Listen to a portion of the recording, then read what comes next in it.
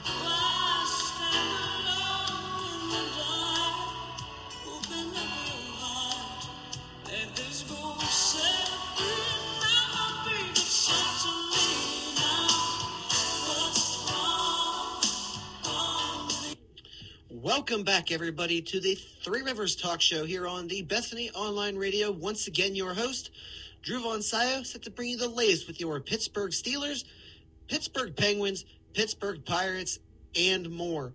As we have a lot to talk about here today, starting with the Pittsburgh Penguins, as they have to find a way to replace Chris Letang temporarily. Of course, as you all probably know by now, Monday afternoon, evening, Chris Letang suffered a stroke, so he is out indefinitely for the Penguins. Played 2 games without him to this point, as he was scratched from the lineup Tuesday night against Carolina, and then obviously not playing last night in the win over Vegas.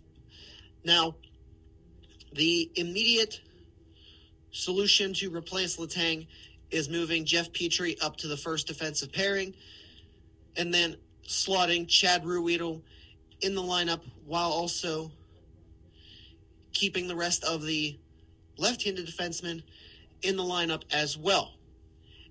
Of course, Ron Hextall brought Jeff Petrie in to have a very similar profile to Chris Letang in that he's capable of handling responsibilities defensively, but also has some offensive skills and attributes in him. So you're going to see a lot of Jeff Petrie now for the time being with Chris Letang out on the first pairing, eating up minutes on the power play. And that is done intentionally. That was how Ron Hextall drew this up. Not that he wanted to ever have a time where Letang was out, but to also get some offensive contributions from the right-handed side of the defensive pairings behind Letang, and then to also have somebody to step in the event that Letang had to go down. And that's exactly, as I said, what you're getting here with the Penguins. Of course, Chris Letang is a player that you're not going to be able to replace completely, both offensively and defensively. He's just simply on a different level compared to even someone like Jeff Petrie. As much as Jeff Petrie is a talented defenseman in some regards, he's no Chris Letang. So the Penguins are going to be suffering defensively for the time being because you're essentially losing Letang and adding Ruhwedel.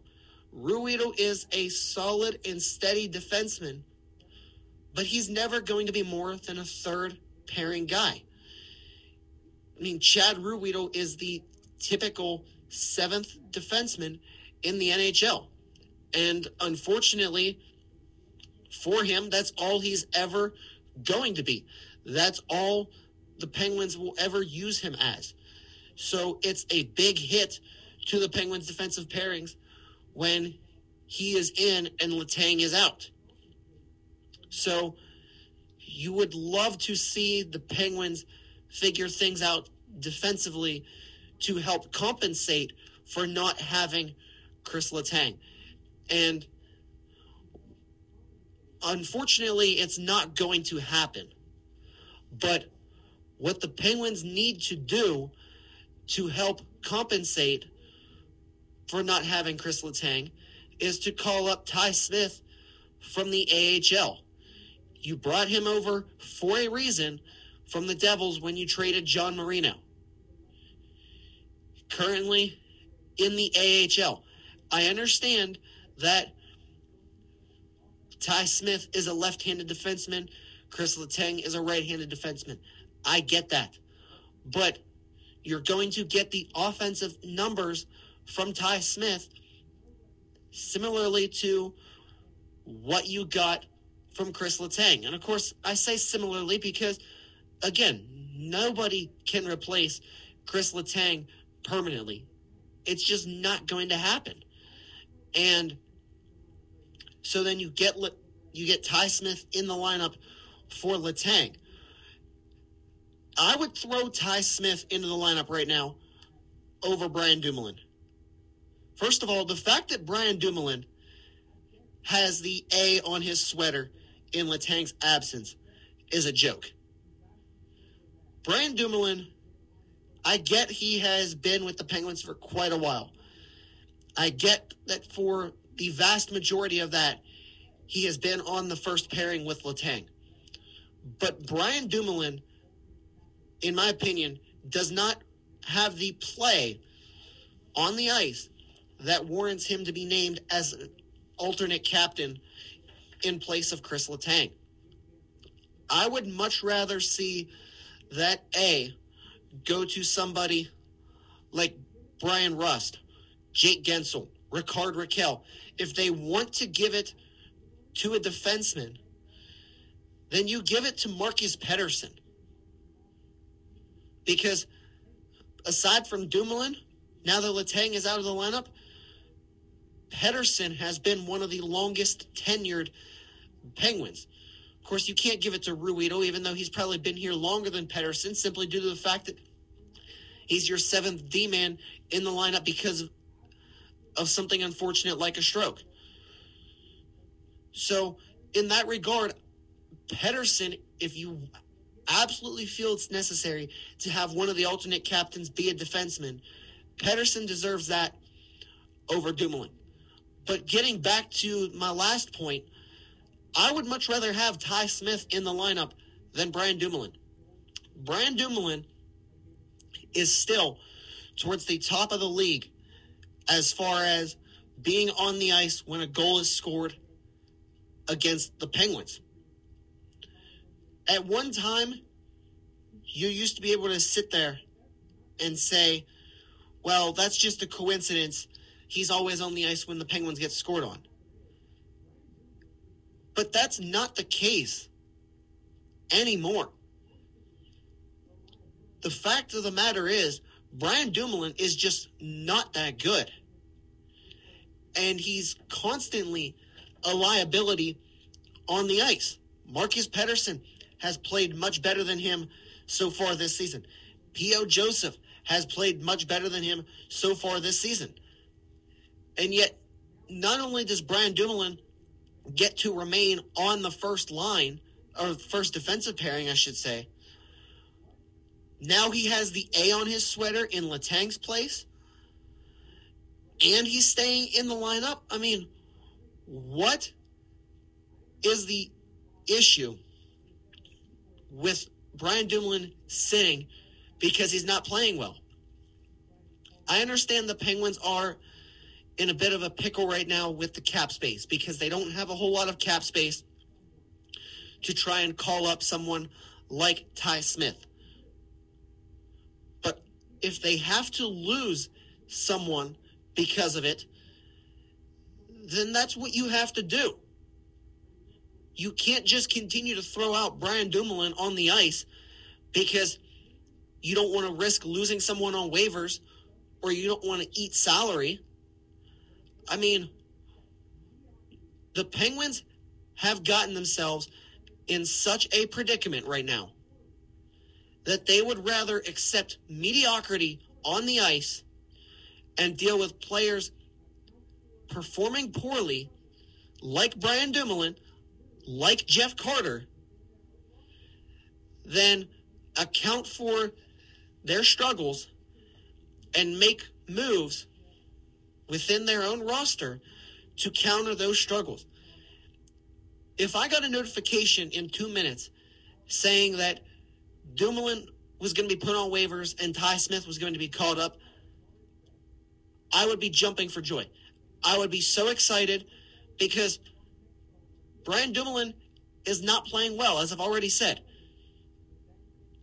And unfortunately, what Mike Sullivan and Ron Hextall are doing right now is they are giving too many players the benefit of the doubt and saying that they're just in a slump right now. They're going to snap out of it. I would understand if that down time period, if you will, was a few weeks, a month, maybe 6 weeks at most. But we are now in the beginning of December, okay? The beginning of December, the Penguins have played 24 games out of 82.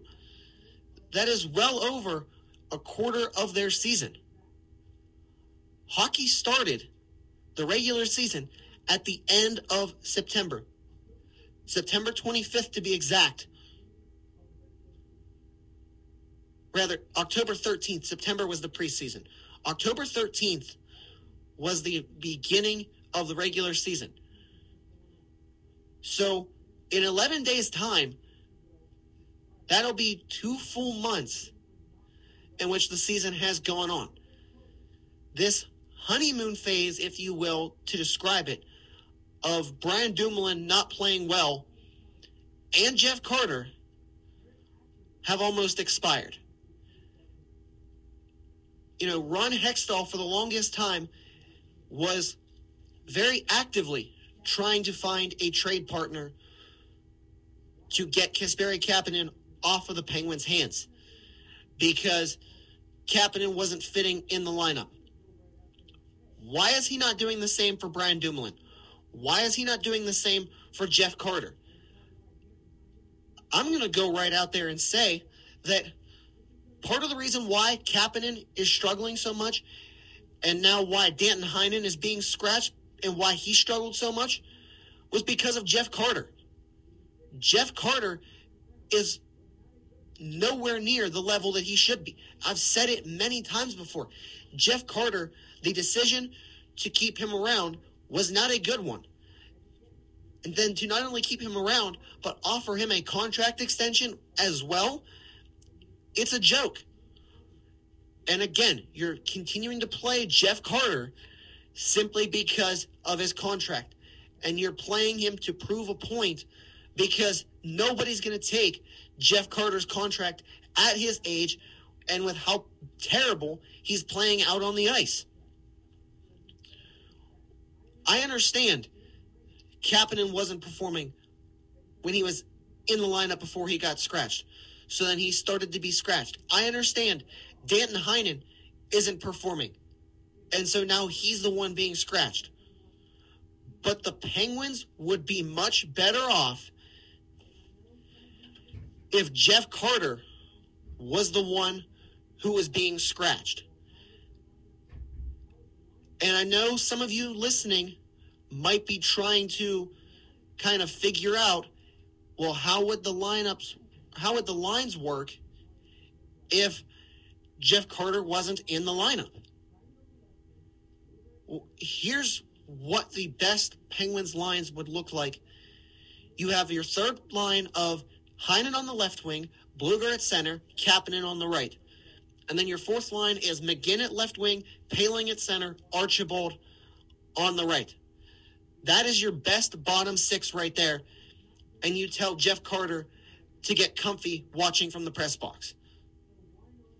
Because Jeff Carter is not doing a damn thing right now for the Penguins. So why not continue to stay youthful, if you will, by playing both Danton Heinen and Kasperi Kapanen? I understand both of those guys aren't spring chickens anymore, but they're much younger than Jeff Carter. I understand that Brock McGinn, Josh Archibald aren't fresh into the league anymore. They're not rookies, but they're much younger than Jeff Carter and Ryan Poehling. Play those three as a fourth line. If it doesn't work, then by some chance, all you do is just change it up until you can find line combinations that work. But Jeff Carter is not getting it done right now for the Penguins. There's a reason why Jeff Carter was very willingly given up by the LA Kings. I understand the Penguins sent them an incredible package, or rather a reasonable package. But Danton Heinen and Kasperi Kapanen are not the issues with the Penguins right now. There were times where Carter played as a winger for Evgeny Malkin. And Malkin was terrible with Jeff Carter. Jason Zucker, part of his struggles last year were because he was on a line with Jeff Carter, and Carter killed his momentum. Evan Rodriguez last year and the season prior was not as productive as he could have been because of Jeff Carter. It doesn't matter who the player is for the Penguins. Now, of course, there are exceptions to that. If a person is not performing as well as they need to be or should be, you can't continue to play them simply because of their contract. And you can't continue to force them into the lineup simply because you might have to make a big roster move and put someone on waivers. You know, why the Penguins aren't trying to get younger is beyond me. You have that capability right now by getting rid of Jeff Carter, at the very least getting him out of your lineup, and you have young players down in the AHL that you can call on. Drew O'Connor, Valtteri Puustinen, Philip Hollander, Sam Poulin. I mean, all of those guys are ready to go. Puustinen, Hollander have seen time with the Penguins this season. And I don't want to say that they played poorly. They didn't stand out by any means. But if you're going to take someone who is, let's just say, slightly below league average, I would much rather it be the 21, 22-year-olds and even maybe 23 or 24-year-olds in Puustinen, O'Connor, Hollander. I would take any of them over the below-average Jeff Carter. Because whether it's Puustinen, Hollander, or Drew O'Connor, they're young. They have the capability to improve and to get better and grow into the game at the NHL level. Jeff Carter is pushing 40 years old. Why he is still in the lineup, and not only in the lineup, but playing on the third line, is beyond me. At this point, the Penguins would be much better off putting Teddy Bluger on the third line and Jeff Carter on the fourth line. Jeff Carter is doing nothing with his minutes as the third line center. Give them to Bluger, who deserves them. And then when Jeff Carter, with a little bit of luck maybe, starts performing well with significantly less minutes on the fourth line, then you maybe start to reintroduce him to some third line minutes. But again, the Penguins are not getting what they need to out of Jeff Carter and Brian Dumoulin. Both of them should be watching from the press box, or maybe in the case of Dumoulin, being claimed on waivers by another team. And that's the bottom line. You're listening to the Three Rivers Talk Show here on the Bethany Online Radio. I'll step aside for a few minutes, and when we return, the latest around the NFL coming up next, right here on the Three Rivers Talk Show.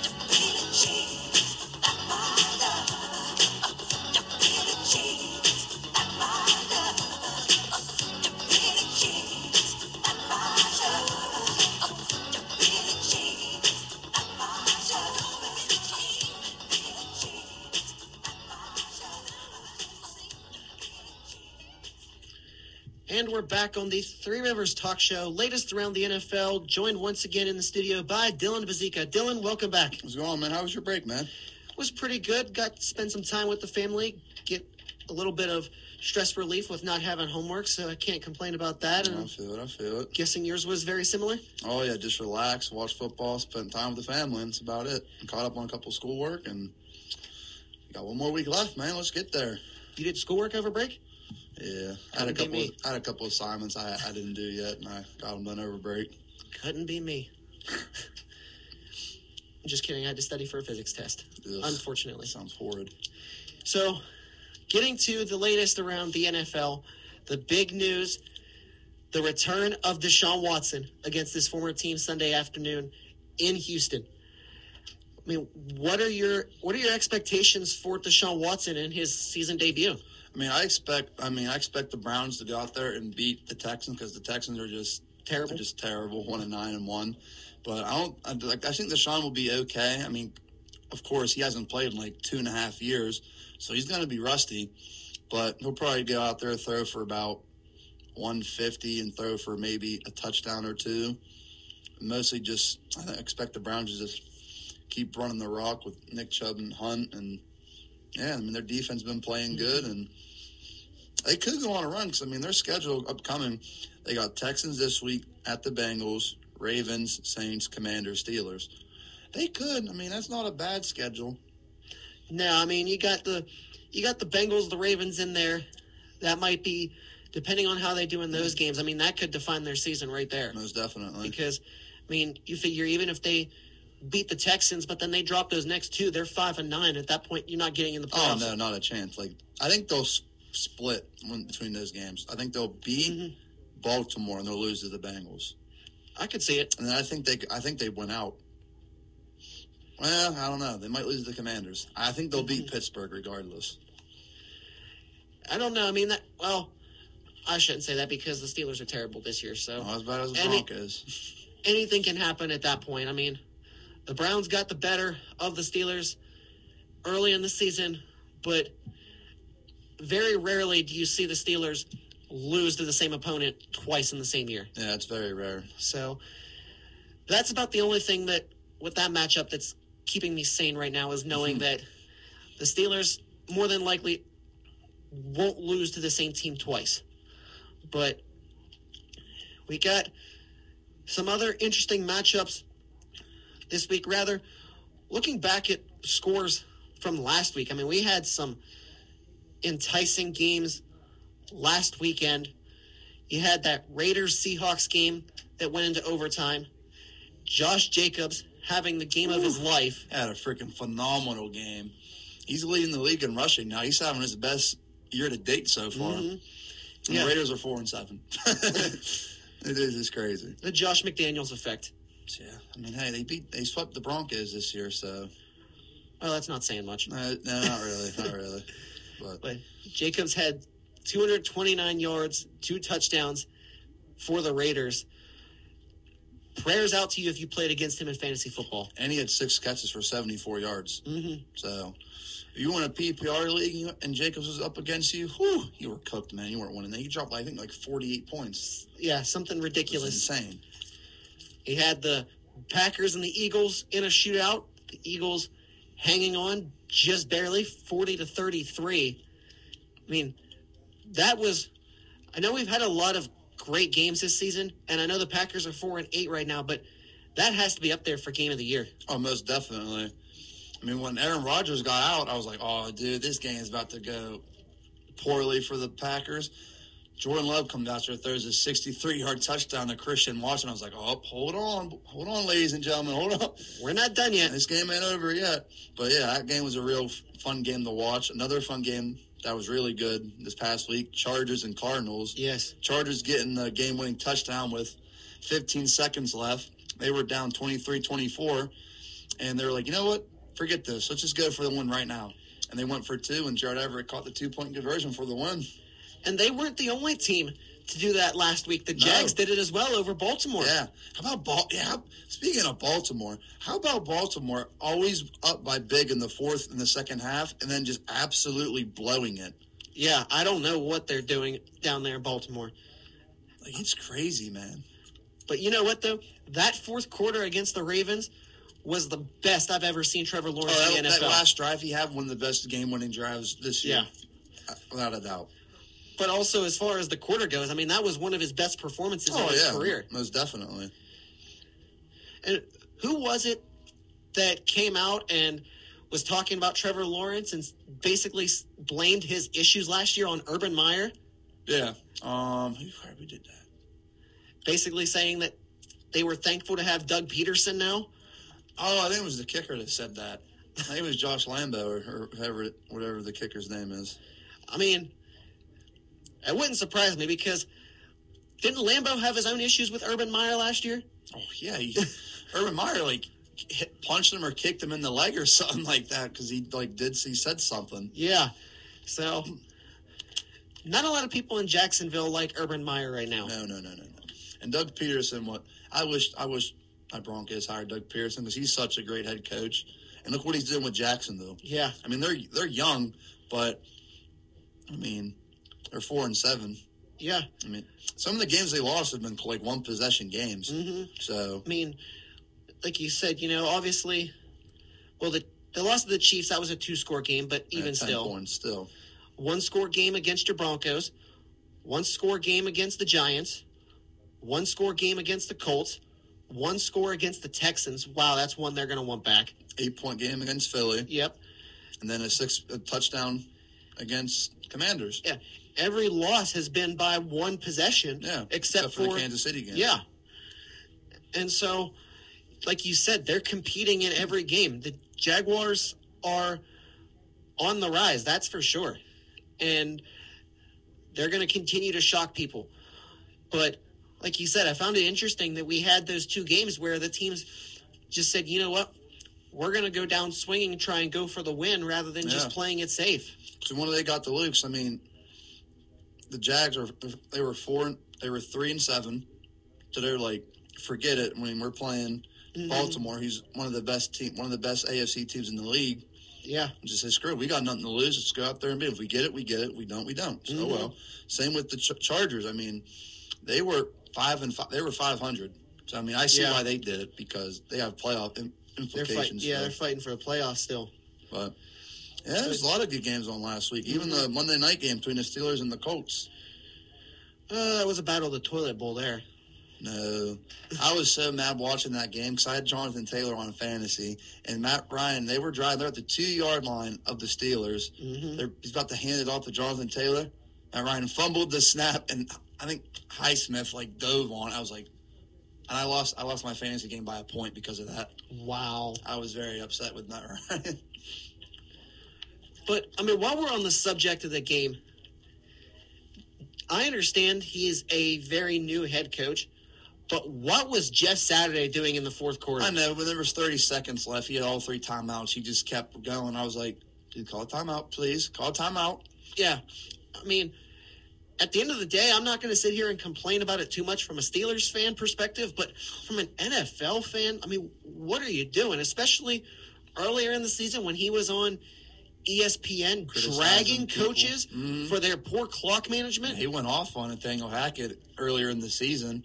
He did this, the Seattle game. He burned off 40 seconds. He had all 3 timeouts and then didn't do it. He just pulled Nathaniel Hackett right there. Mm-hmm. Why are you not going to use a timeout? It's not like, oh, we just need a field goal to win the game, so we're trying to kill the clock, run it down to the last possible second, and then call a timeout. Mm-hmm. You're trailing by a touchdown. So you need as much time on the clock as you can get.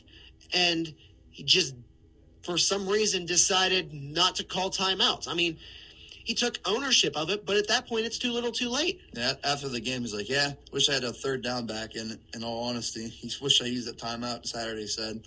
And, I mean, he said something like he didn't have a good feel for it. We was in disarray a little bit, and he just wanted, to hurry up because it's a one-possession game and just wanted to get a playoff. But, I mean, that came back to bite him in the butt, and Colts ended up losing that game. And then, of course, we had great matchups on Thanksgiving, too. Oh. I mean, how about that Bills and Detroit game? My goodness. I love watching the Lions play. They're just so fun to watch. I really thought they were going to pull it out. So did I, but the fourth quarter, they always find a way to blow it, and it makes no sense. Yeah. It's like Baltimore in the fourth quarter. They can't hold on to any lead. They always blow it at the end. Mm-hmm. The Josh Allen effect there for Buffalo. Allen didn't really have, he had a solid game, yeah. but wasn't nothing crazy like he's been doing. No, I just meant more like leading that game-winning drive to have Bass kick the field goal. Stephon Diggs. Yeah. At the 25-yard line, just completes a 40-something-yard bomb to Diggs on the first play of the game-winning drive. I'm like, dude, really? Come on. You all know he was going to Stephon. Let's go, guys. Yeah. There's 3 Lions DBs on him. He still caught it. That's crazy. And then you had Giants-Cowboys, which... That was the most viewed Thanksgiving game ever. Mm-hmm. I don't know why, because I didn't think that was such a great... it was just boring to watch. You had 2 teams that were 7-3. Yeah. The Bills and Lions game was better. It was more fun to watch. Yeah. As far as, like you said, fun to watch Bills and Lions, but when you look at the matchup, the division rivalry picture, the Dallas game has that crown right there. Yeah, Dallas just, first half, Giants won the first half, but the second half, Dallas just absolutely Cowboys, dominated. And I was like, come on, y'all. What are we doing? But, the Giants are 7-4 now. Giants 7-4, yep. Cowboys that are 8-3. That entire division, as of right now, will be going to the postseason. That's insane. You remember everyone last year, the NFC least, man, this team's so terrible and all this and that. Now every single one of them's above 500, which is insane. They went from NFC least to NFC beast. Yeah, literally. And the best thing about that Cowboys-Giants game was the fact that it was Dalton Schultz who was really the hero for the Cowboys. Them tight ends were beasting and feasting on Thanksgiving. My goodness. When you have a team like Dallas who has weapons such as CeeDee Lamb, Michael Gallup, you don't really expect the tight end in Dalton Schultz to be the difference maker and catch not 1 but 2 touchdown passes, but the Giants just couldn't seem to cover him. No, they couldn't cover any tight ends. And their other tight end, Jake Ferguson, he had 3 catches for 57 yards. Mm-hmm. And, the tight ends were eating up the Giants' defense on Thanksgiving. And Zeke had himself a good game, too. Had one of his better games of the year. Yeah. 16 carries, 92 yards, and a touchdown. Was it Ferguson or was it Schultz that hurdled the Giants defenders? It was Ferguson. He had a crazy hurdle against that Giants DB. I was like, look at the big fella getting up there. Mm-hmm. My goodness. That was wild. And then the Thursday night game, New England, Minnesota. That was a really good game as well. Minnesota just edging New England, but Paige just kind of got screwed over on a touchdown, the Hunter Henry touchdown. Yeah, that was the whole controversy there. See, they had that same type of catch like that earlier in the season. Travis Kelce made. Mm-hmm. They gave it to him. You know why? Because he's on the Chiefs, and that's Pat Mahomes. I'm not going to sit here and say that that's the difference maker. I think so, because the Chiefs get everything. They barely get any calls against them. If you look, any crucial game-changing moments, Chiefs always get the call. Every time. I'm not saying that there aren't moments where the calls go in their way. I think the biggest issue is, and I know they don't know what a touchdown is nowadays. They say if the ball crosses that line, it's a touchdown. I know the Kelce incident and the Hunter Henry one were both reviewed. But the problem is it wasn't the same officiating crew at the Chiefs game. Every officiating crew is different. And they're going to all interpret it different ways. So even if it gets reviewed, what also has to be taken into account as well is what was the call on the field. Yeah, they ruled it a touchdown at first. For Hunter Henry. Yeah, and they overturned it. Did they rule it a touchdown for Kelce as well at first? Yeah. They reviewed it, and they gave it to him. Wow. Mm-hmm. Like I said, Chiefs get everything. Chiefs get all the calls. And this is 100% the Steelers fan coming out in me. That is karma for the Jesse James play because he caught that damn ball. I will die on that hill. I remember he did catch that, and they all wrote it, and he was down at, the 1 or something? They said it was incomplete? They're nuts. You know why they said that? You know who's QB of the Patriots then? You know who's Tom Brady. Tom Brady. Yes. You know who didn't clinch a playoff spot yet in that game? Tom Brady. If he won that game, he caught a playoff spot, and guess what? Got a playoff spot because of that. Yeah. Even Ben, I know Ben was on a podcast or something, and one of the dudes asked him a question about that Jesse James touchdown. He's like, 100% that was a touchdown. We got screwed over by the refs. Yeah. I mean, the rule for a catch now is different than it was then, but, I mean, why is it so hard for the NFL to establish guidelines for what is a catch? It makes no sense. I mean, for, I don't know, man, that Jesse James thing, he had possession of it, and he got the ball across the line. His knees weren't down. Mm-hmm. The ball crosses that white line in the front of the end zone. That is a touchdown. As long as it passes, even a little tip of it passes, it's a touchdown. The only discrepancy when that happens should be if the ball is not being controlled when it crosses the goal line. Yeah. That's the only discrepancy. If it looks controlled crossing the goal line, it's a touchdown. It's a touchdown. Yeah. Even if the ball crosses and then he ends up bobbling it, doesn't matter. It's a touchdown. Yeah. Because technically once that ball crosses, the play's dead. The play's dead. It's a touchdown. Yeah. And again, that's a whole other mess that the NFL is going to have to sort out. Yeah. But I know they said something they're going to work on it during the off season, the officials and everything get together to rule what's a touchdown, what's not a touchdown, the possession stuff and everything. So I think they'll get that worked out. Mm-hmm. And then we do have a lot of good matchups this week. I mean, you've got the 7-4 Titans taking on the 10-1 Eagles. 7-4 Jets versus the 9-2 Vikings. Yep. You've got 8-3 Dolphins, 7-4 49ers, Chiefs Bengals on CBS.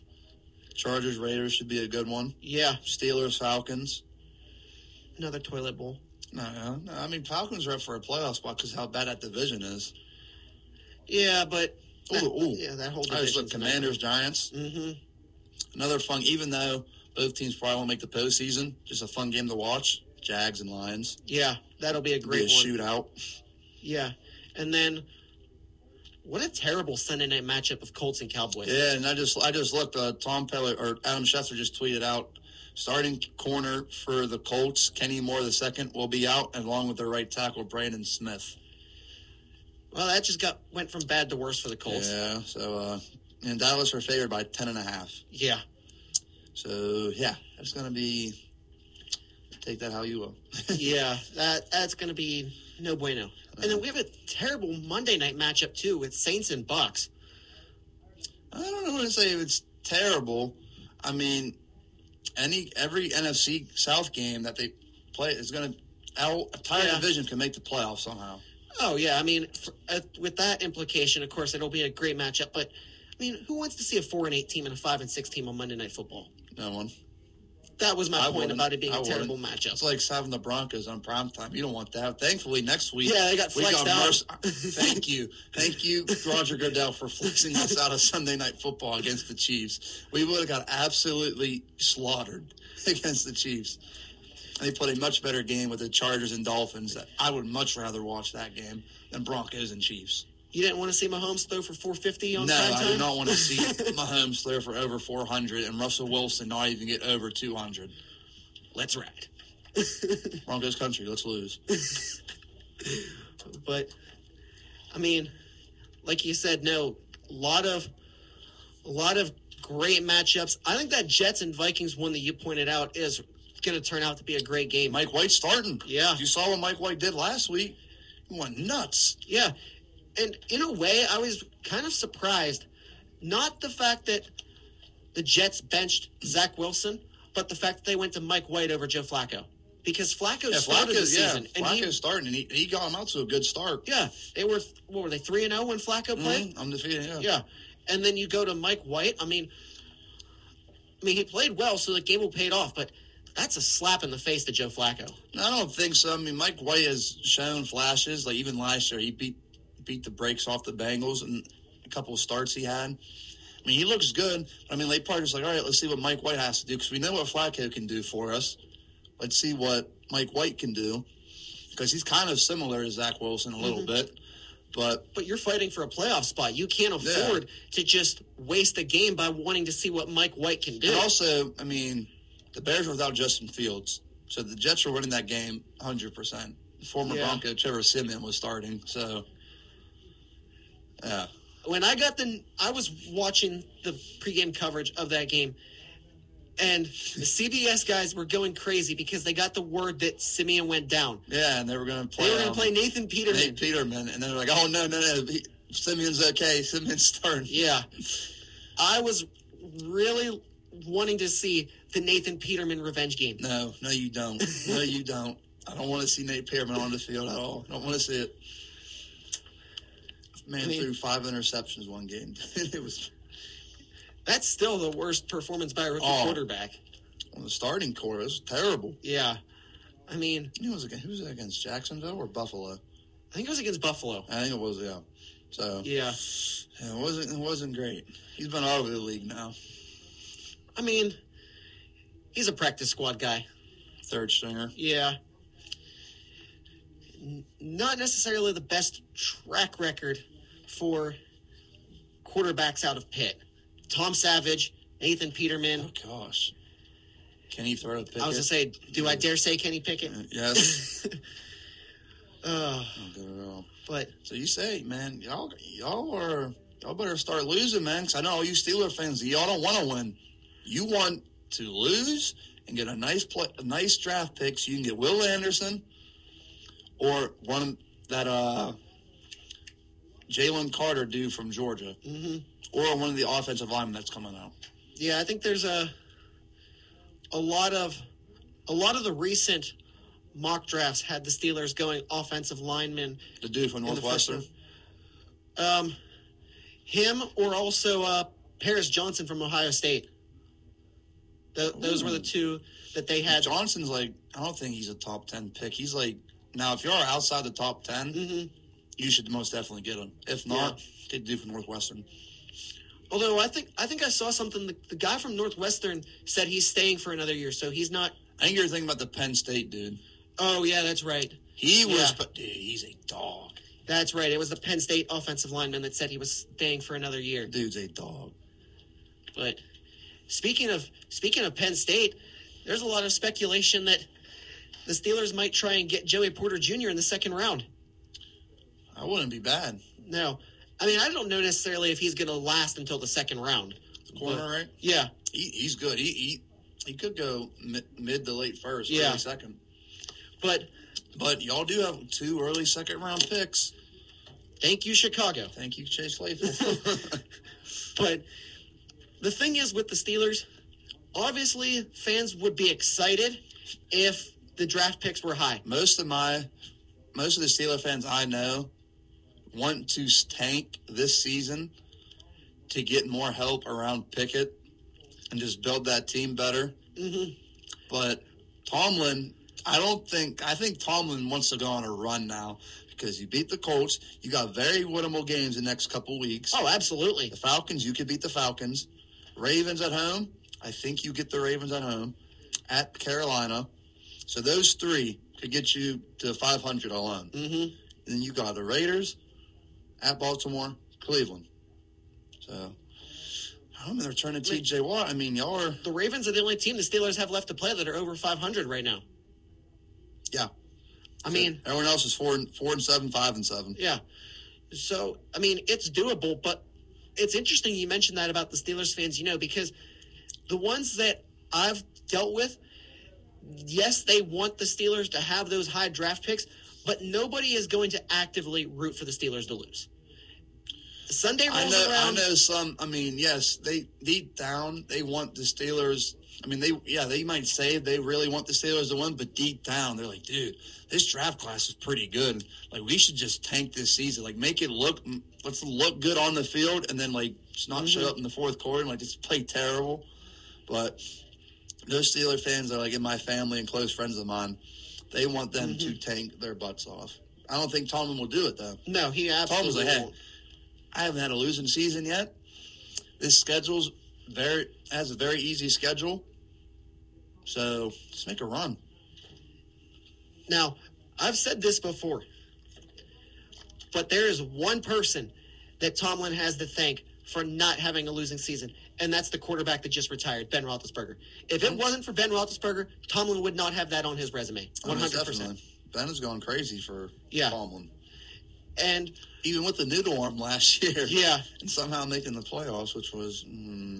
Hey, fourth quarter backyard football got the job done. Yeah, ain't wrong. Now, while we're on the topic of Steelers quarterbacks, I want to get your thoughts on this because this is something that I've talked about before, and nobody really seems to have an answer for it.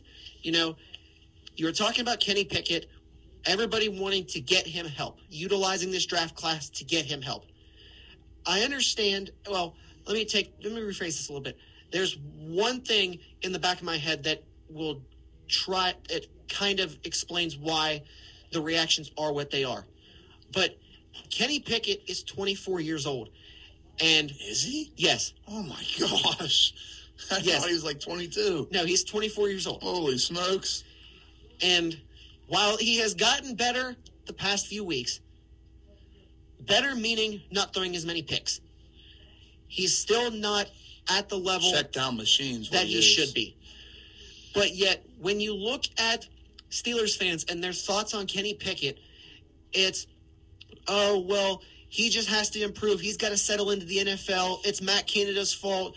Every excuse in the book. How much can you blame on Canada, though?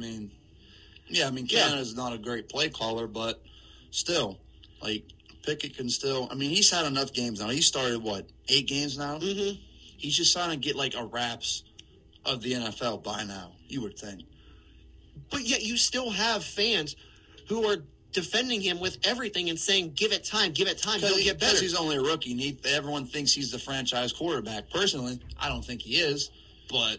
But my question is, where was that attitude in 2019 when Mason Rudolph got thrown into the fire for Ben Roethlisberger? Mason Rudolph was labeled as a bust after 3 games. Mm-hmm. After his entire rookie season, he stood there on the sidelines in a hoodie and sweatpants because Ben was 1 and Dobbs was 2. So that was his first real NFL action. He's getting labeled as a bust after 3 games, and now 8 games into his NFL career with Kenny Pickett, it's just, give him time, let him develop. Well, one thing to mention on the Rudolph thing, Ben also didn't want to mentor him or do nothing like that. No. He was he basically said, you wasted a 3rd-round pick where you could have got me help instead of drafting a potential replacement. Now, it's very different for a 1st-round QB and a 3rd-round QB. 1st-rounder, you're making all that money from the 1st round. Yeah. You have all these expectations. 3rd-rounder, no. You don't expect much from a 3rd-rounder. Maybe compete for a backup spot, maybe come in, game manage a couple games till your starter's back, but that's the huge difference between them because Kenny Pickett is a 1st-round pick. He's from Pittsburgh, and they just want to hold. They just want to hold on. It's dude, because every 1st-round QB, look at Baker Mayfield. Browns fans were defending him for 3 years. It's not his fault. It's coach's. It's Hugh Jackson's fault. It's this guy's fault, and all this and that. And then after a while, they're just okay, we can't really defend this dude anymore. Yeah. But that's what I think is going to happen to Kenny Pickett because, has he thrown for over 200 yards yet? I don't believe so. I know he's getting, he completes, between 14 to 20 passes a game. But they're not, nothing crazy. He'll take a couple shots downfield, rarely. But he's mostly hitting, check downs or tight ends, just playing it safe. It's smart for a rookie QB just to build a little bit of confidence. But you've got 8 games under your belt. Wouldn't you think? You're 4-7. What do you got to lose? You can take shots downfield, be a little bit more aggressive. But that's my opinion on it. I take that back, actually. There were 3 games, he threw for over 200 yards. All right. He threw for 265 in the loss against Cincinnati. Did he? He threw for 257 in the loss against Miami. And he threw for 327 in the destroying that Buffalo put on the Steelers. But in each of those games, he threw the ball 42 times against Cincinnati, 44 against Miami, and 52 against Buffalo. Wow. If you're throwing the ball 52 times, I'd like to hope you can get over 300 yards. Oh, yeah, you would hope so. He does it over that. Yeah, I would expect him to get over 200. But like you said, his action started against the Jets. He averaged 9.2 yards per completion in that game. Ever since then, it was 6.3 against Buffalo, an abysmal 3.7 against Tampa, 5.8 against Miami, 5 against Philly, 6.6 against New Orleans, 6.3 against Cincy, and then 6.2 against Indy.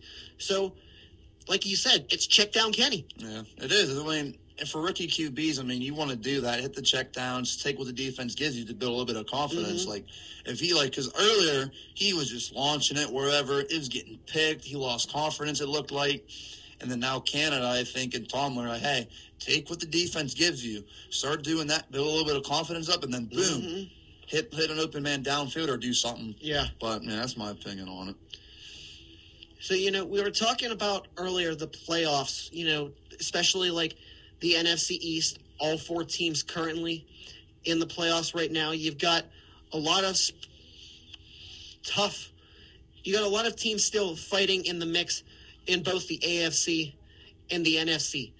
Is there a team that it's either in either of those conferences that you see maybe not being in the playoffs right now, but could maybe sneak their way into one of those final wild cards? I think the Chargers. Could maybe sneak their way in. Mm-hmm. I mean, they're the 8th seed right now behind the Jets, who are 7-4. I mean, they're only 1 game behind. Yeah. So I can see the Chargers maybe making a run. They got a tough schedule the next couple 3 games. Raiders, they're a tough team to play, even though they're 4-7. Mm-hmm. The Dolphins, and then the Chargers. That's a tough 3-game stretch. Yeah. Luckily, they got 2 of those games at home, but if you're a Chargers fan, you know this. There's not really home field advantage for the Chargers. So there's that. And then for the NFC, I think Seattle. That's what I was thinking. Seattle as well. Possibly make a run. Let Geno cook. Yeah, I mean, hey, let Geno cook instead of Russ. I mean, hey, there you go. But I mean, maybe Atlanta, because they're only 1 game behind in the NFC South. So, and Tampa has a tough schedule coming up. Yeah. Saints always give them a run for their money. At 49ers, Bengals. And then they go to at Arizona. So that's a tough 4-game stretch there. Yeah. And for the Falcons, they got Pittsburgh this week, Saints, Ravens, Cardinals. Mm-hmm. So there's a lot of battles that are going to have to be sorted out. Most definitely. But and then you also got Carolina and New Orleans at 4-8, just right behind them. Mm-hmm. Yeah, because like you said, Tampa's 5-6 and winning the division. Yeah. Because that whole division's a nightmare. Oh, if you're not kidding. It's almost like the AFC South. Yeah. There's only one team that's a winning record, and that's the Titans. Everyone else is 4-7 or 1-9. Yeah. And then, I mean, I know we've talked about it some, but what is going on in Green Bay that they're 4-8? I mean, I don't know how they're 4-8. Actually, no, you all know where I'm going with this. You can all say the wide receiver help that Rodgers is missing, Devontae Adams, and even the defense. They aren't playing as good as everyone was thought they was going to be playing. I mean, I thought it was going to be like one of the best defenses in the league, at least top 5, top 10. They're giving up over 20 points a game. Mm-hmm. I'm like, you're not going to, especially if you guys can't score points like they have not been able to do, you're not going to win. Yeah.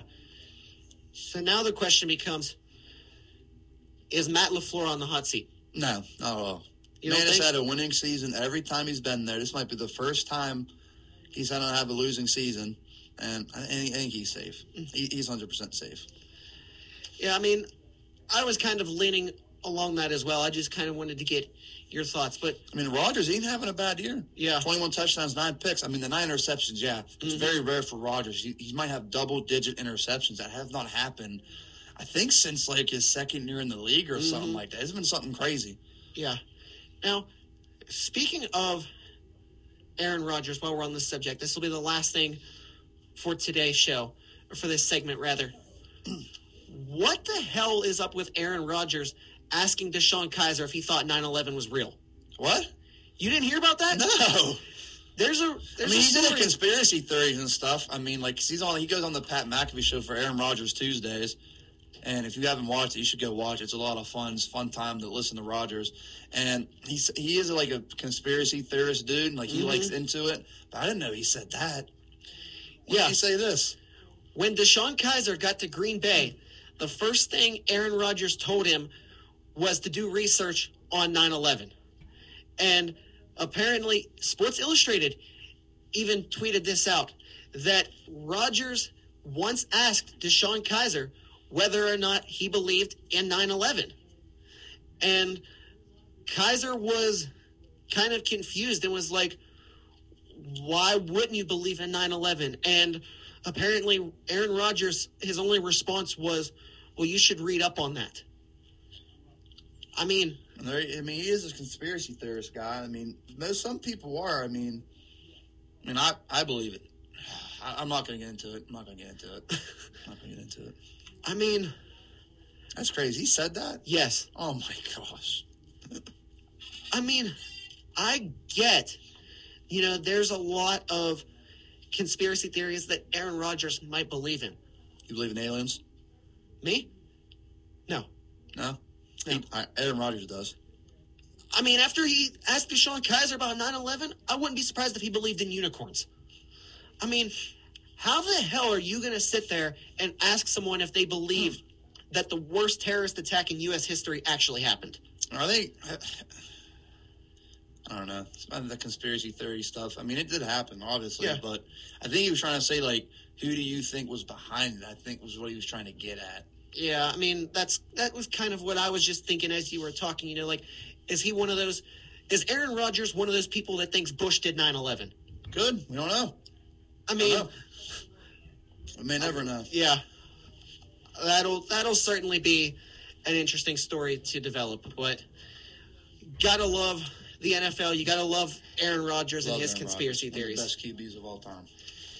You're listening to the Three Rivers Talk Show here on the Bethany Online Radio. Step aside once again. When we come back, more football talk, this time looking specifically at the Pittsburgh Steelers right here on the Bethany Online Radio.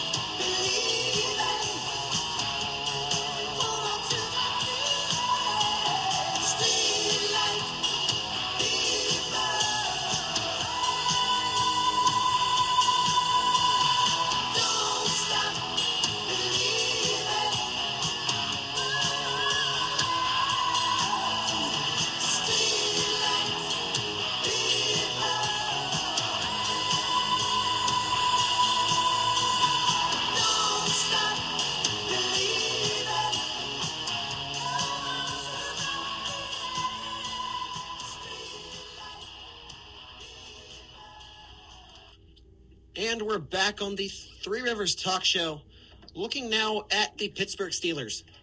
As I mentioned last segment when Dylan was here in the studio with me, Kenny Pickett has had his improvements over the last few weeks. And by improvements, that improvement being not throwing any interceptions. I mean, you can see the confidence starting to radiate a little bit more. But aside from that, there's not really much of a difference. I mean, you would have to go back quite a few weeks to see the last time that Pickett threw an interception. I believe it was against the Eagles when the Steelers lost 35-13 the last time Pickett threw an interception. The last 3 weeks, however, while Pickett is not throwing any interceptions, you're also not getting a lot out of him with touchdown passes.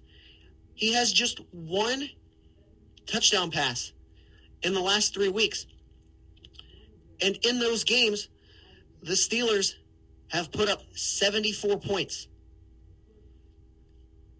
Just one of them out of the hand of Kenny Pickett. Of course, Kenny Pickett is capable of running the ball in, and I will confirm here in just a second whether or not he had any rushing touchdowns. He did, in fact, have one against New Orleans.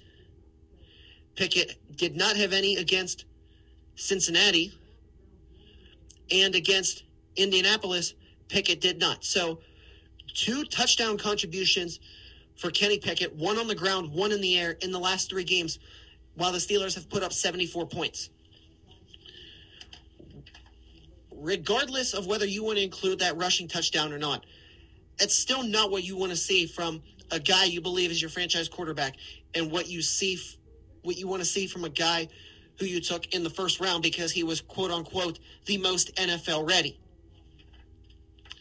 So essentially what you're seeing right now out of Kenny Pickett, and this term has gotten thrown out a lot recently. Kenny Pickett is essentially a game manager. Of course, when you think of game manager, you think of a lot of essentially league average guys. Your Ryan Tannehills, your Jimmy Garoppolos.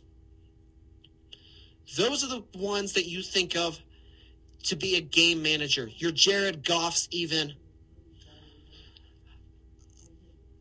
As much as I love the fact that Pickett isn't turning the ball over and has not thrown an interception the last 3 weeks, and he's taking care of the football, not killing the Steelers offensively, being a game manager is not enough for the Steelers.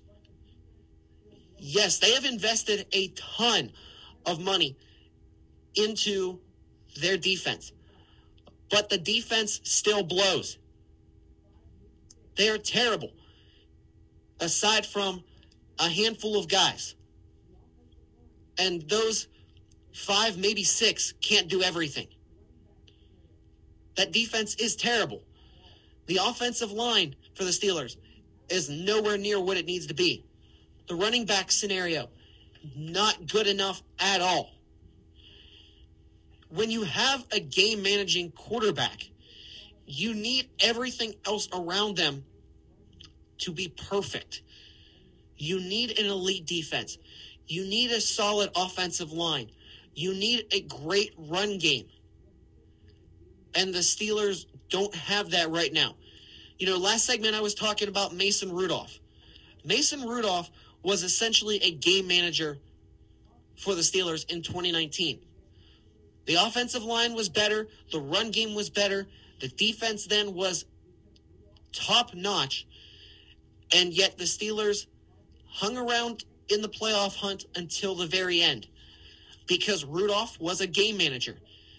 And when Hodges got thrown into the mix, he was the same thing, a game manager.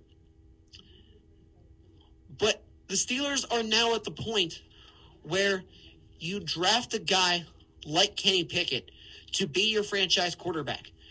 You should not be drafting somebody in the first round and accept the fact that they are a game manager.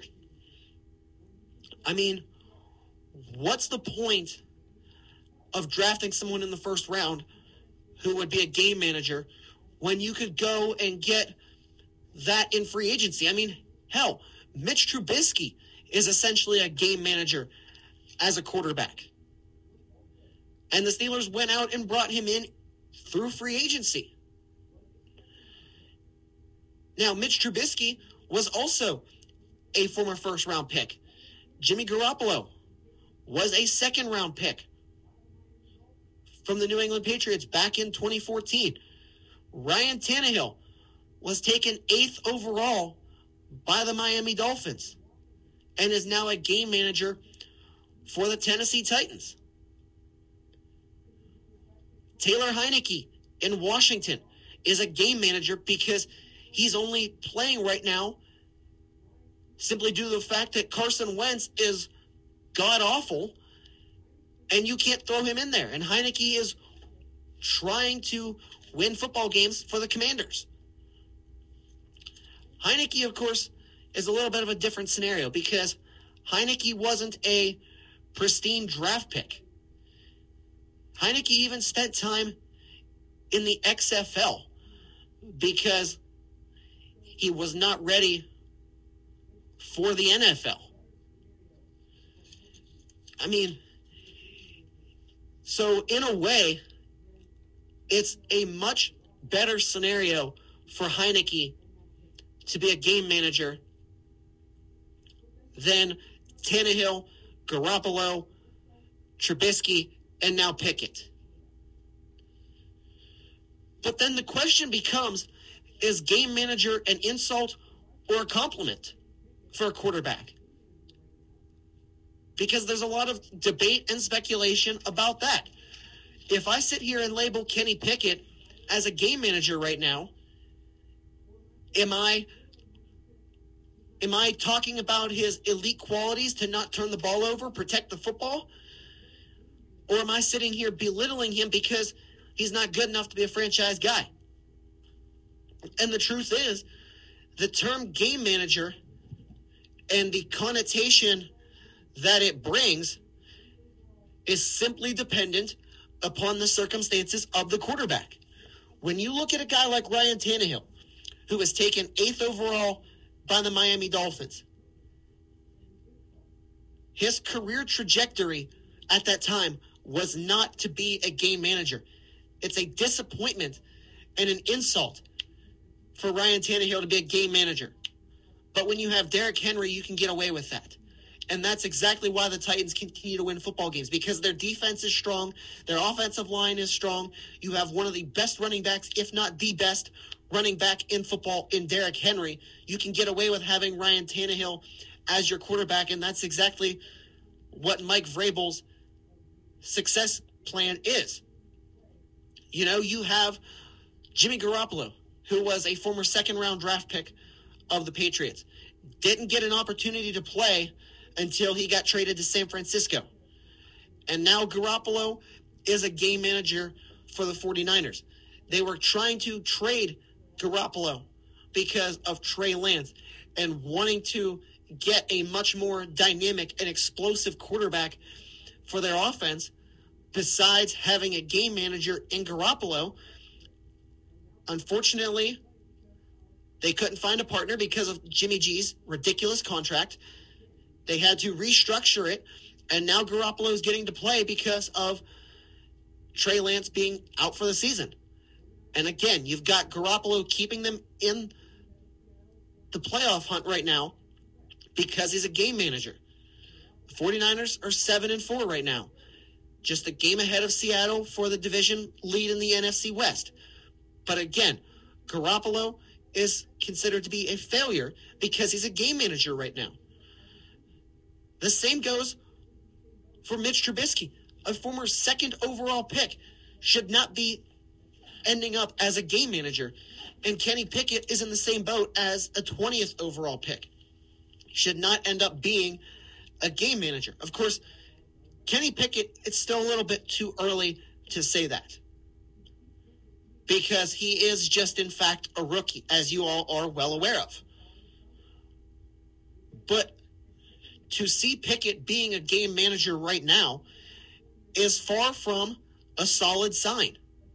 Because if Pickett is just a game manager now, then what's he going to be 4 years down the line? You know, typically a game manager is what you turn to as a last resort of, we think you can be good, but only if you're a game manager and you don't turn over the football. And we're already seeing that in Kenny Pickett. If his career is a game manager, then it's a terrible pick by Kevin Colbert in his last draft with the Steelers. And it was a terrible decision to go with Kenny Pickett. It's not anything that anyone could have seen coming when they drafted Pickett, because he was, in fact, the most NFL-ready quarterback out of everybody in the class. But he hasn't panned out so far in the NFL. He just hasn't. But then you look at someone like Taylor Heinicke, who went undrafted, spent time in the XFL, and is now in the National Football League, keeping Washington relevant by being a game manager, and he's considered a success. And again, it's because Heinicke went undrafted, had no expectations whatsoever to be a quarterback in the NFL. Heinicke didn't even have expectations to make a roster, much less being a starting quarterback. And, you know, I would even go out there right now and say that Kirk Cousins and Matt Ryan are essentially game managers at quarterback. Matt Ryan did not used to be a game manager, but he has turned into that late in his career because he's declining. Kirk Cousins is much of the same, turning into a game manager. Of course, Cousins was never really a guy that you would see light it up. He did for a few years in Washington. 2015 to 2017 did well. And then his first year in Minnesota, 2018, although 2020 and 2021, he threw for over 4,000 yards. But again, ever since he came to Minnesota, Kirk Cousins has essentially been a game manager. Matt Ryan, his later years in Atlanta, and now with the Colts, is a game manager. Kirk Cousins was not a first-round draft pick. He was taken in the 4th round, and the plan was for him to be the backup to Robert Griffin III. That was, at the time, the plan for the Commanders, then called the Redskins, was that RG3 was going to be their franchise guy, and then Kirk Cousins was going to be his backup for the entirety of their careers. And then you have Matt Ryan, and he was taken 3rd overall. So while Matt Ryan did well early in his time with the Falcons, he dipped down to become a game manager. So he has a little bit more of a reason. But again, the point is, it's all dependent upon the context of the player and what their expectations are based on when they were drafted as to if a game manager is a compliment or an insult. And for Kenny Pickett right now, it's simply an insult. And I will stand by that until Pickett proves me wrong otherwise, and can show that he is not just going to take the easy option and go for a check down. Because you don't need to waste a first-round draft pick on a quarterback that's going to throw check downs. You had that in Mitch Trubisky. That was one of the complaints from the Steelers fan base, saying that why Pickett needed to start was because Trubisky was only throwing checkdowns. Hell, I will even go as far as saying that Steelers fans wanted Ben Roethlisberger to retire because all he was doing was throwing checkdowns. Roethlisberger wanted to come back for this year, and the Steelers essentially said, we're going to go another direction, and forced him into retirement. The Steelers could have held on to Ben for another year if all they wanted was a game manager to throw checkdowns, which is the whole point. Pickett needs to either improve or he's going to always be labeled as a game-managing first-round bust.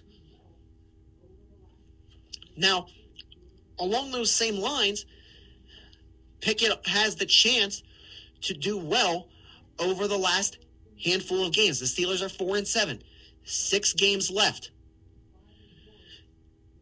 The Steelers technically are still in the hunt, but it would take 5-1, if not winning out, to see them making it into the playoffs, which, to be quite honest, would not be the better thing for the Steelers to do. As Dylan said, you've got the 5-7 Falcons, 7-4 Ravens, 4-8 Panthers, 4-7 Raiders, 7-4 Ravens, 4-7 Browns. The Ravens being the only team that Steelers play remaining over 500. Everyone else, 4-7, 4-8, or 5-7 in the case of the Falcons. So it's very manageable for the Steelers to finish with a semi-decent record in 2022. But whether or not it's best for the team moving forward is a different question. I don't know necessarily how the Steelers are going to end up. I could see them finishing anywhere from 7-10 to 8-9 or 9-8 maybe. I don't see them going 10-7. There's no way. But that's the point. There's a lot of discrepancy right now with the Steelers. You don't know which direction they are going to go. It's a very doable schedule, but will they be able to get it done? That's a different question. Because the Steelers have been widely known for not being able to get it done against teams under 500. Yes, that has been when they are well over 500, but that's still something the Steelers have hanging over their heads. And when you have a run game that is not what it needs to be with Najee Harris, who is going to play Sunday in Atlanta, when you have an offensive line that is still inconsistent and not necessarily what it should be, you have a defense that has some of the most money invested into it in the league and still continues to be terrible week in and week out. Anything can happen. And it's going to be very interesting to see how the remainder of the regular season plays out for the Steelers. You're listening to the Three Rivers Talk Show here on the Bethany Online Radio. Step aside. Baseball talk when we come up next, looking at the Pittsburgh Pirates as they have started their off-season plans and are looking to do more right here on the Bethany Online Radio.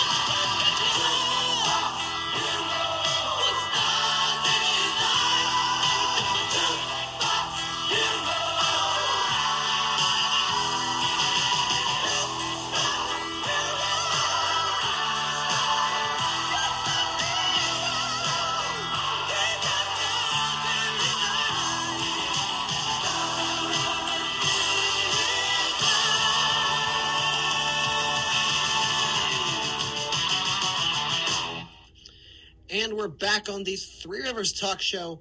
One final segment here for you this afternoon, looking at the Pittsburgh Pirates. As I mentioned before the break, the offseason in baseball well underway. The Pirates have been, for their standards, rather busy. As Ben Cherington, well aware of the fact that this team has multiple needs that needed to be addressed, and has begun to take care of some of them. Recently, you saw the Pirates go on a spree of acquiring first basemen. Already discussed a few weeks back the Ji-Man Choi trade.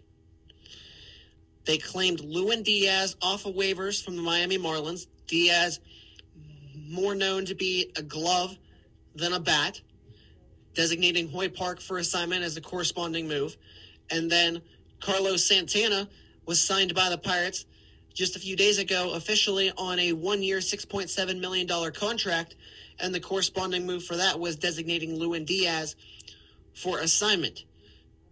Diaz expected to go unclaimed and then hanging out with the Pirates down in the minor leagues. I would fully expect him to get an invite to spring training to also compete for the first base job. So that in itself takes care of, two big questionable positions that the Pirates had gaping holes in at the end of the 2022 season: first base and designated hitter. Santana and Choi are going to split between DH and first base, based upon, the handedness of the starting pitcher. Shelton will have that flexibility to make the change in game if needed. Or who knows, if it's a left-handed pitcher and Santana is struggling against left-handed pitching, Choi may play first, and then you see someone else entirely as the DH. It's possible. But more than likely, in 99.9% of circumstances, the Pirates have first base and designated hitter sorted out with Carlos Santana and Ji-Man Choi.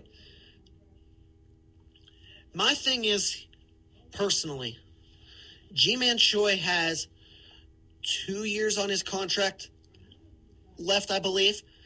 Carlos Santana was just a 1-year deal.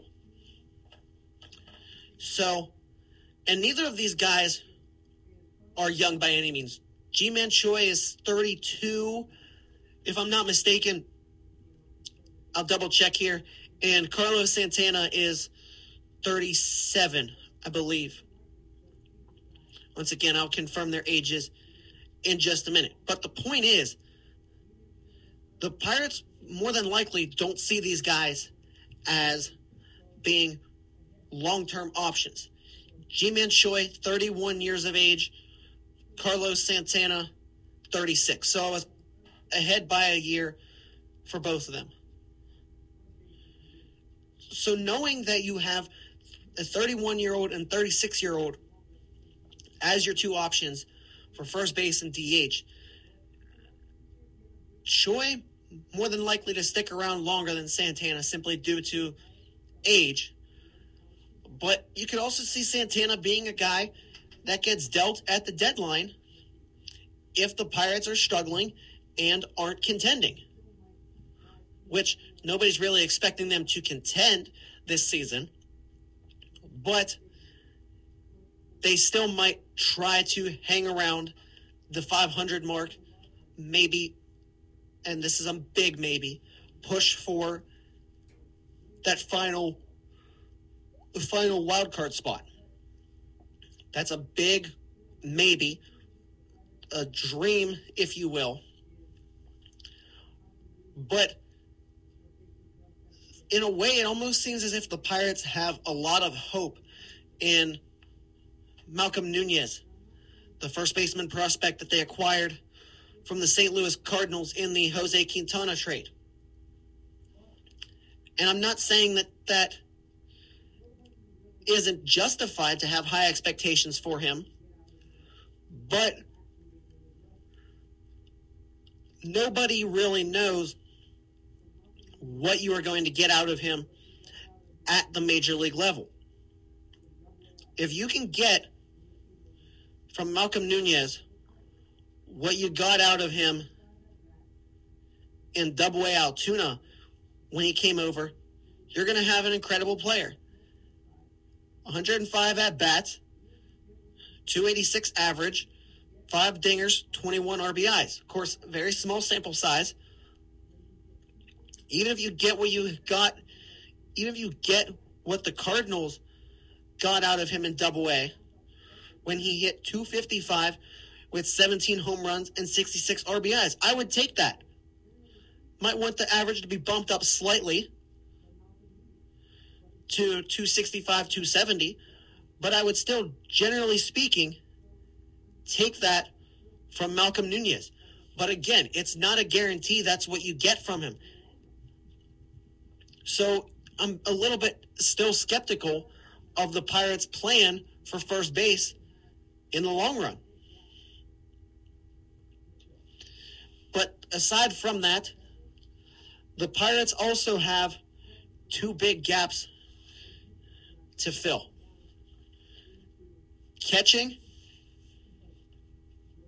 Three. Catching and pitching. And I break pitching down into 2 components: rotation and bullpen. I'm going to start with catching because it's a little less complex. There's still a lot of talk that the Pirates are going to bring back Roberto Perez as a veteran. JT Brubaker the other day talking about how well they liked working with Roberto Perez, how much he made them better in the short time, them being the pitching staff, when Perez was healthy. But again, you're seeing Roberto Perez, a guy who is a glove first, doesn't have much pop in the bat whatsoever, and is on the wrong side of 30.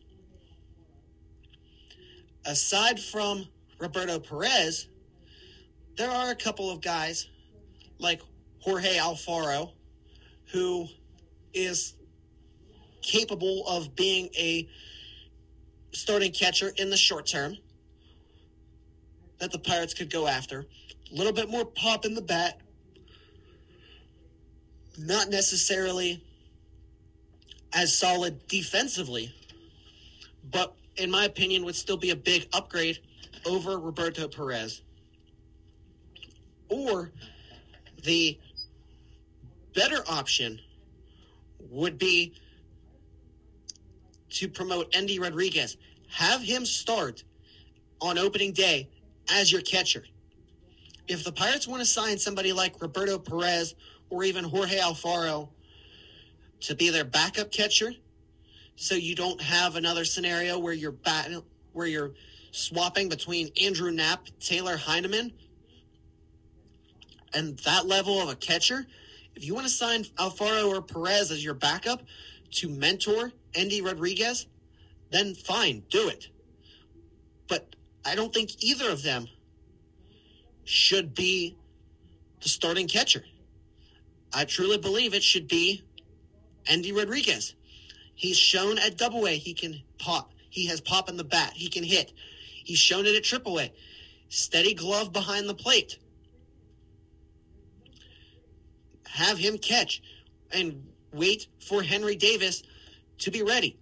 Because the thing is, there's no such thing as it being an issue if Endy Rodriguez and Henry Davis both pan out. Worst case scenario, you have 2 talented catchers. And they both compete for the starting job. What would ideally benefit the Pirates, and this is something I could 100% see moving forward, Endy Rodriguez is the first one to crack the big league roster as a catcher, starts there. Henry Davis comes up. He takes over as the full-time catcher, and Endy Rodriguez becomes Joe Mauer 2.0 and moves from catcher to first base. Of course, Mauer moved to first base because of concussions, and at that time, the Buster Posey rule was not in effect. But I could very much see a similar scenario here with Endy Rodriguez. And then that would kill two birds with one stone, as the Pirates would have catcher figured out with their starter in Henry Davis. And then they would also have a long-term answer at first base in Endy Rodriguez. But for right now, Endy Rodriguez should be the Pirates' starting catcher in 2023. I mean, he hasn't done anything to prove to you otherwise, especially when you look at the new CBA. The Seattle Mariners are getting 2 additional first-round draft picks simply because they had Julio Rodriguez on their opening day roster and he won AL Rookie of the Year. I'm not saying Endy Rodriguez is going to start on opening day and end up being the NL Rookie of the Year. What I am saying is go with the high upside players. Go with the ones that you know are going to give your team the best chance. And if Endy Rodriguez does well and wins NL Rookie of the Year, then you get extra draft picks because of your aggressiveness and your decision paid off. You can't sit there and worry about Super 2 and, try to keep that extra year of control. If Endy Rodriguez is the best solution for the Pirates at catcher, then that's what they got to do. I mean, there's no ands, ifs, or buts about it. If he's the best option, he's the best option. And that's what you go with behind the plate. Now, starting pitching and the bullpen are a little bit more complex, but I'll start with the rotation. Because you essentially have 3 guys. I don't want to say they are locks, but more than likely, well, let me say this. One is a lock. Roansy Contreras, 100% a lock for the Pirates rotation. The other 2 aren't locks, but they have very steep inside tracks. Mitch Keller, JT Brubaker. So you have, let's just say hypothetically, they're 1, 2, and 3. In Contreras, Brubaker, Keller. You have guys who are going to compete for rotation spots in Johan Oviedo, Luis Ortiz. And then you have the long shots in Bryce Wilson competing. Maybe Chase DeYoung even, who knows. But the Pirates rotation needs help while Mike Burrows continues to finish his development in AAA. Quinn Priester's going to be knocking on the door soon. But I would really like to see the Pirates be aggressive in free agency at starting pitching.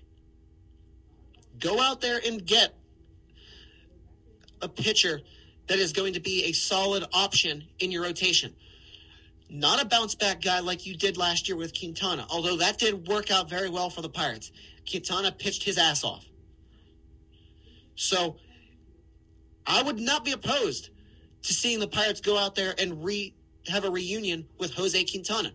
Ink him to a multi-year deal and bring him in. You can never have too many starters. I mean, worst case scenario, you move JT Brubaker to the bullpen.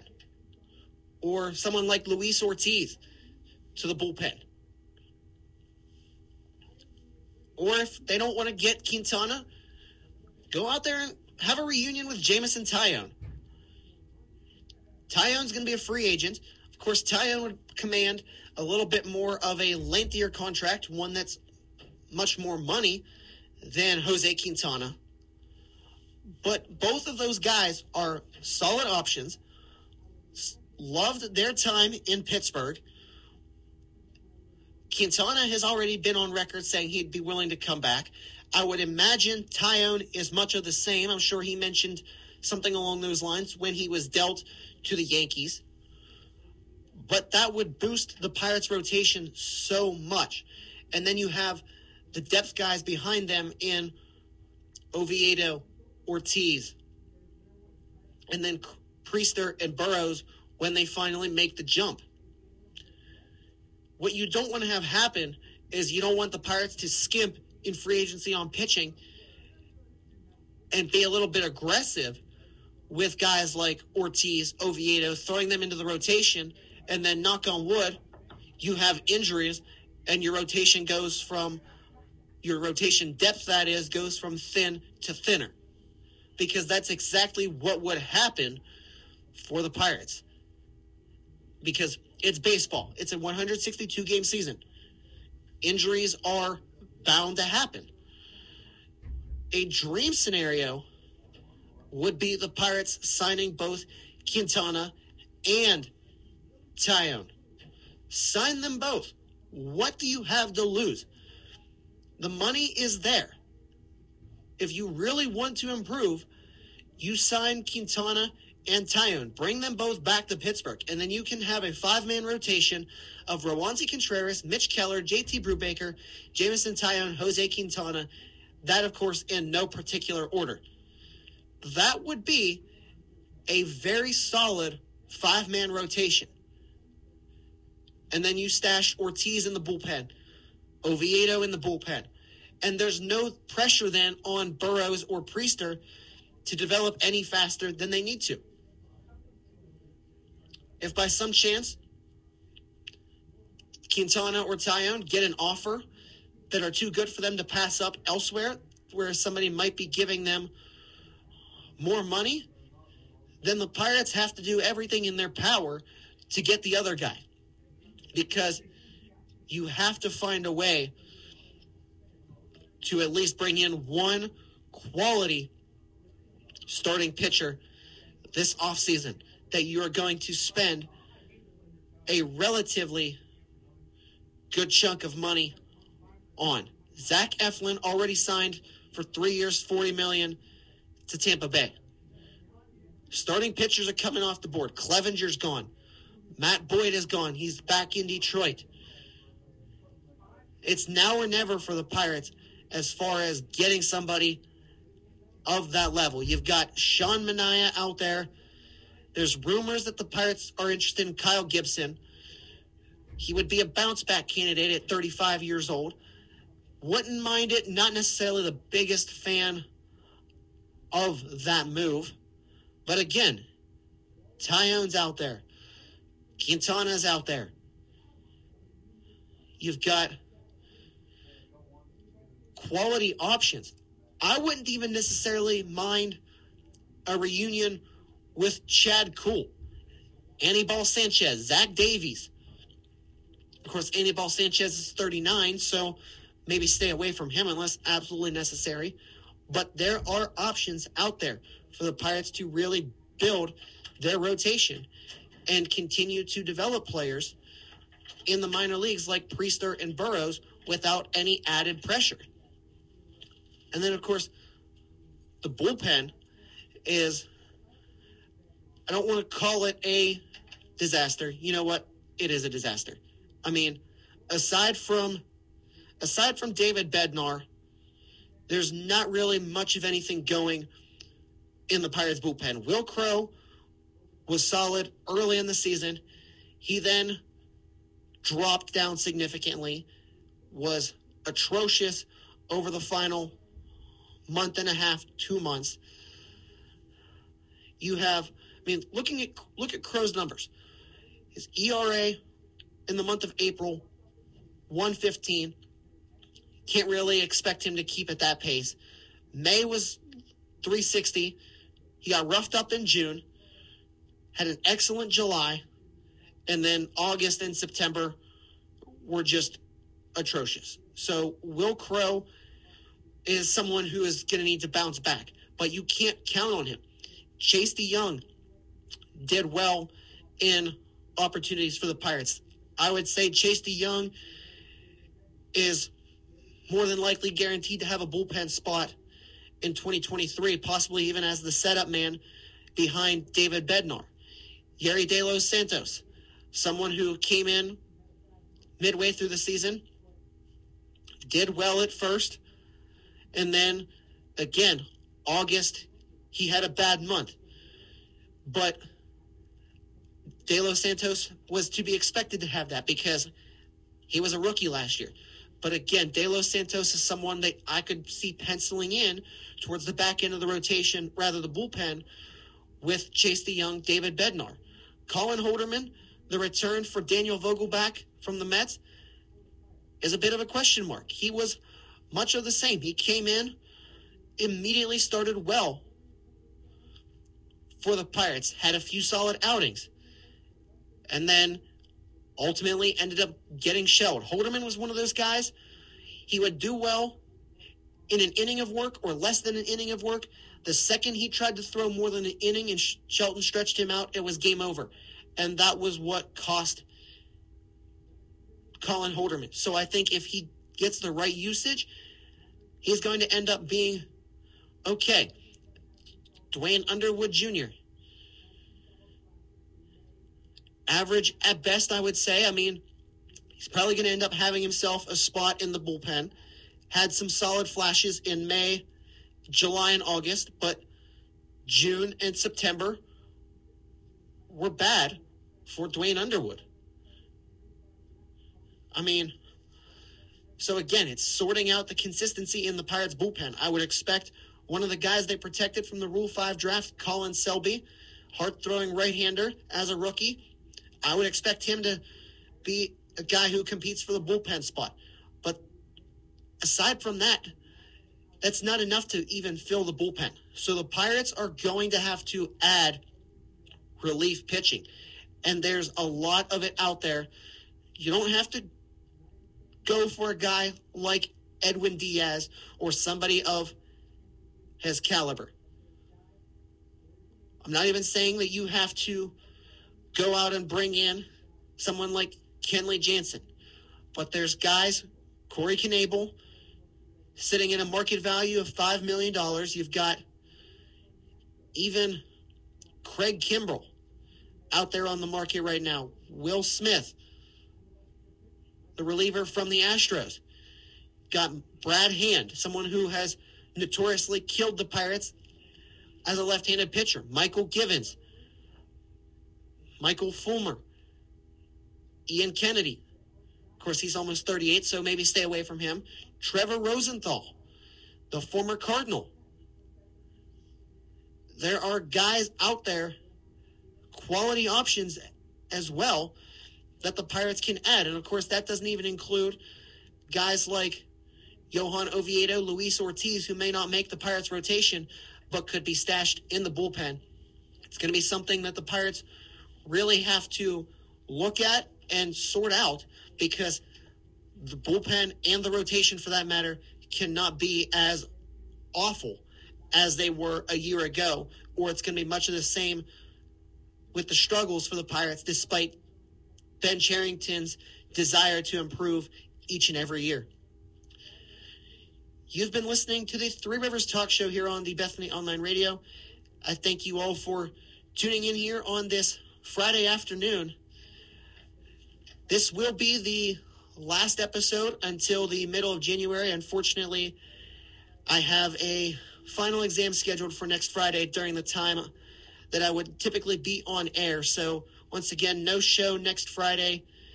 The next show will be Friday, January 20th at 2 p.m. Once again, thank you all for tuning in today. Be sure to tune in on the 20th at 2 o'clock for the latest with your Pittsburgh Steelers, Pittsburgh Penguins, Pittsburgh Pirates, and more. Have a Merry Christmas, a Happy New Year, and we'll see you in January.